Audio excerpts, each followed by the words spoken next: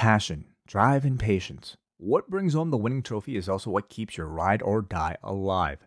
eBay Motors has everything you need to maintain your vehicle and level it up to peak performance. From superchargers, roof racks, exhaust kits, LED lights, and more, whether you're into speed, power, or style, eBay Motors has you covered.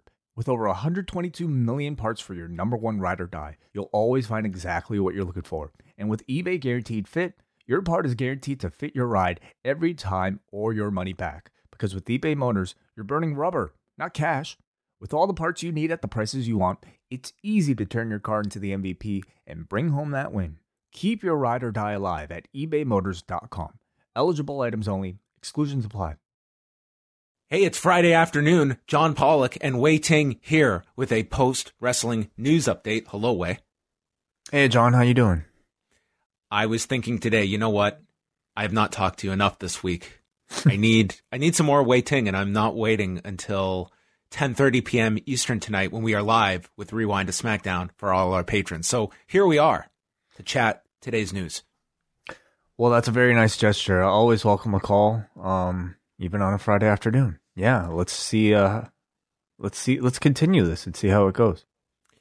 We're going to talk mainly about the Wednesday night ratings, which, of course, always a lot of keen interest towards, but especially so given the recent momentum for AEW Dynamite. And I guess this week was definitely a cooling down period for that momentum. It was kind of interesting to see. I think everyone expected they would be down. How significantly would they be? And really, they were down to their levels that they had been averaging in October or November, right at that pace. They did 806,000 viewers and a .32 in the demo.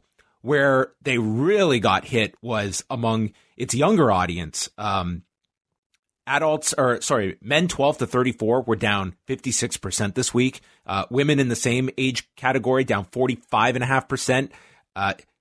Adults 18 to 34 were down 48%. So I would say, wait, as I mentioned, I think everyone expected them to be down, but I thought this was more than I anticipated. And it was, that is one thing of when you hit a big high, it's sometimes the drop is significant, but this was, I think it was clearly not a case of the momentum built that you could just ride that wave and it was naturally going to continue or at least level off a little bit below what was done the last 2 weeks.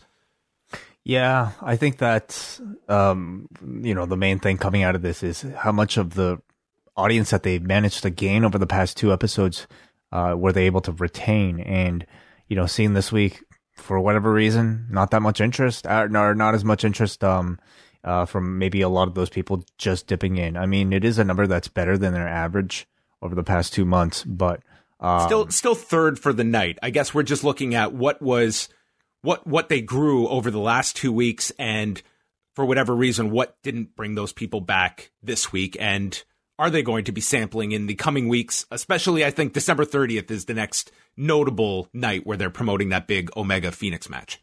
Sure, yeah. I mean, really, this particular edition of Dynamite, I don't know how much of a hook it really had compared to previous 2 episodes, and I think the rating kind of reflects that. So, is that going to change the way that they produce these shows in the future? I think they try to make all of them as perhaps enticing as possible. Inevitably, you're going to kind of have some just, flatter shows. But tonight or this week really kind of reflected the result of coming off of a really hype show, a really well performing show, and then maybe a not so hype show. It does make a difference. I think this is also a dangerous game you can get into where, listen, we're as guilty as anybody that puts a lot of attention on the week-to-week numbers, and it's a good indicator of kind of what connects in the moment. But as the company, like this week's show, part of the objective was like you can't do a Sting every week. You can't do an Omega Moxley every week. We realized that, you can go to that well several times, and AEW has shown an ability to attract people when they have those big things. On Wednesday, one of the prime focuses was setting up these matches with, you're looking at Top Flight, and you're looking at, some unproven acts to get them into positions where the long-term game, you do need to create new stars. And I think that's a lot of next week's show as well, given that the fact that we've got Top Flight against Jericho and MJF, and then we've got the Acclaimed going for the tag titles. So I think that's the balance, is that you do have to, you can't just give away your biggest things or rely on your already established stars as well. And that becomes the balancing act. You want to perform very well. And I think that this is a good average number for AEW. I guess you would just be disappointed if all these new people tuned in last week, that if you had created these new fans that were going to tune in and they're sticking with the program regardless of a hook like a Sting or a major title match. Well, on the other side, NXT gained a whole lot from last week, and it makes you wonder, could it be maybe a list of more high-profile matches that they were showcasing on that show as opposed to maybe Dynamite? Like, is this simply a case of people flipping over to the other channel, or were people just not as many people watching wrestling altogether? It sounded like, and in looking at the Observer's breakdown of the quarters, that wasn't necessarily the case, that there was a gigantic amount of people that tuned in at the beginning of Dynamite. Like, the opening 6-man tag had over 1 million viewers, and then it went down after that. But NXT, I took that as a pretty good number and a good sign for NXT. Number one, they were up 16% in viewership, up 12% in their demo, and the big thing on the show that seemed to perform best was right in the middle of the show, the Kyle O'Reilly, Pete Dunne match. And I think that's a good sign for several reasons. Number one, they were able to put out a strong wrestling match. And I think the fact that they advertised it as uninterrupted, it told people you're getting a lengthy match. It's not going to be some, 5-minute shenanigans. I think people believe that we're going to get a strong, maybe a takeover style wrestling match. And you have the roster that every now and then you can do a match like that has implications towards the title picture. I think that's a good sign for NXT as well, that they were able to do that. And I mean, in the final quarter, this again coming from the Observer, is the Toni Storm match with Rhea Ripley actually had more total viewers than the Omega Janela match, although in the demo figure it was significantly more for Omega and Janela. But for NXT, I thought I took this as a good number for them, and ideas for the future as well, that they can put out a 20-minute match and people will tune into that. I did too. It seemed like a good rebound from previous weeks, and shows that it's, at least in terms of the overall rating, still can be very close. My whole thinking when you see the results of these is that clearly good wrestling is a draw, on either show. Now it is, yes. So why isn't Raw taking the same lessons? Why isn't SmackDown taking the same lessons? Why do we continue to see so many matches just end without any sort of significant result?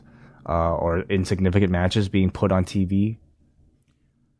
I think that you have, number one, I don't see, I do feel like there is a certain difference that we're getting when it comes to, getting that match on Raw. That if that Kyle O'Reilly, Pete Dunne match happens on Raw, you definitely, I think, have the commercial breaks in there, number one. And second, I think that you're not necessarily presenting that same style. That's been one of the criticisms of the, what is connecting with younger fans are, a definite difference that you see certainly in AEW. And I would extend that to NXT as well versus the main roster. But you are right in that if you're following this, the argument is that your wrestling audience, that you are down to your fans that are still going out of your way to watch this, that is attractive to them. Getting a big match. It's also a unique match too. Like Dunne and O'Reilly was the combination everyone wanted to see coming out of War Games. That opening 5-minute period, that's immediately what we thought was, I want to see a longer version of this.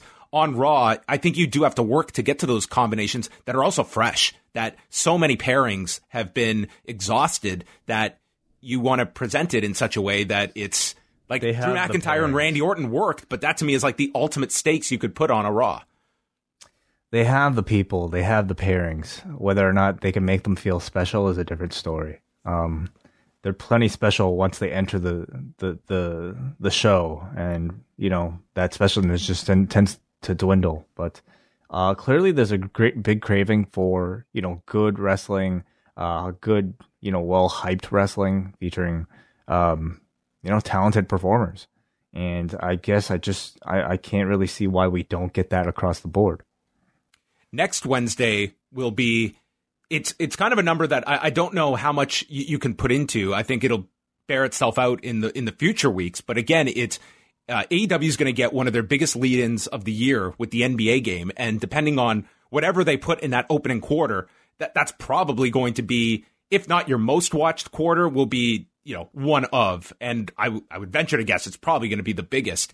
Does that audience have a curiosity that keeps them later in the show? And again, it's another opportunity for, eyeballs to see your product for whether it be the first time or audiences that are not following week to week. So that is, I think, an important way to start the show next week. But ultimately, it comes down to, are people satisfied with the show? And that's kind of the experiment of the past couple of weeks with AEW, is reaching newer people and hoping that they find this show to be entertaining, that they become habitual viewers of it.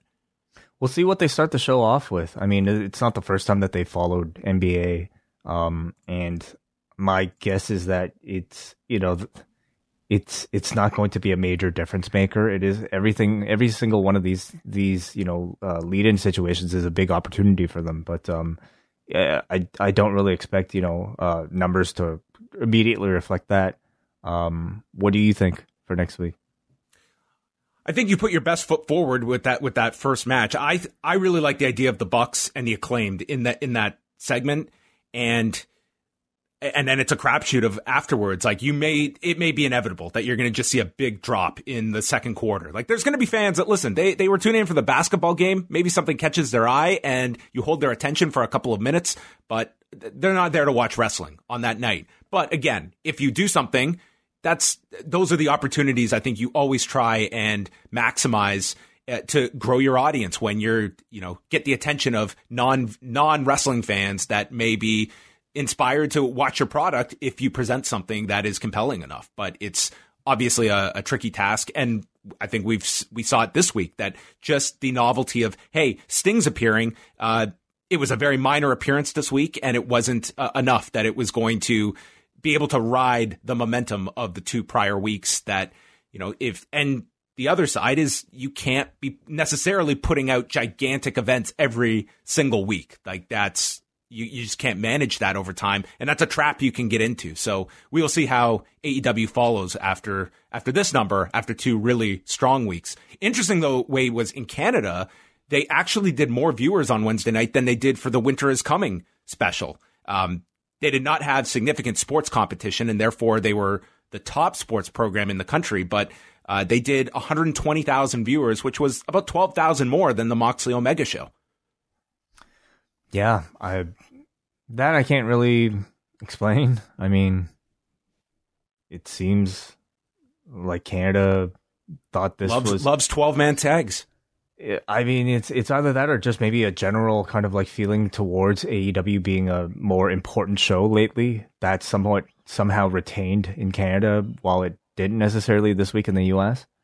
So, just a few other stories before we get out of here. On Thursday, Dr. Alfonso Morales, who was an institution within Lucha Libre, passed away. He was 71 years of age, sort of a guy that held many important roles within the industry in Mexico. He was a legitimate doctor who got his doctorate in psychology and then got involved as a reporter. He was one of the founders of Super Luchas and later became the editor-in-chief at Boxy Lucha, which was a role he had for 10 years. But most prominently, he was a commentator for both boxing and for Lucha. And at the peak, he was he worked for Televisa, which was the major network that carried CMLL. And later, when Antonio Pena launched AAA, they added AAA as well. So at the time these two companies are warring together, it's Alfonso Morales who is calling both shows. So this would have been the equivalent if in 1998, a network got both Raw and Nitro put them on different nights, and Jim Ross was calling Raw and Nitro at the peak. So that was, the power of the network and Morales' role in all of this.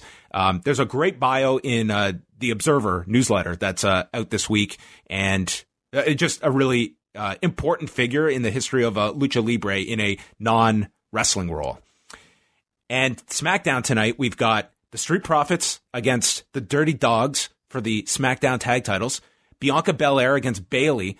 Carmella, get ready for this way, will hold a champagne toast prior to TLC. And Sami Zayn hosts the Sammy Awards. Love it. The Sammy Awards. Forget the Slammies. It's the Sammy. Yes. Not the corrupt Slammy Awards, as he pointed out. So we are going to be back tonight, 10:30 p.m. Eastern Time, for all members of the Post Wrestling Cafe. We will be going through all of SmackDown. We will preview TLC, and we'll be joined by John Cena, who will be covering the ROH Final Battle card, which is tonight. The pre-show's at 8. The pay-per-view is at 9. So a stacked edition of Rewind to SmackDown for all our Cafe members, Mr. Ting. Yeah, 10:30 start time. Patrons should have the Zoom link right now. If you're not a patron, consider signing up. PostWrestlingCafe.com. $6 a month, postwrestlingcafe.com. We'll speak with you tonight at 10:30 p.m.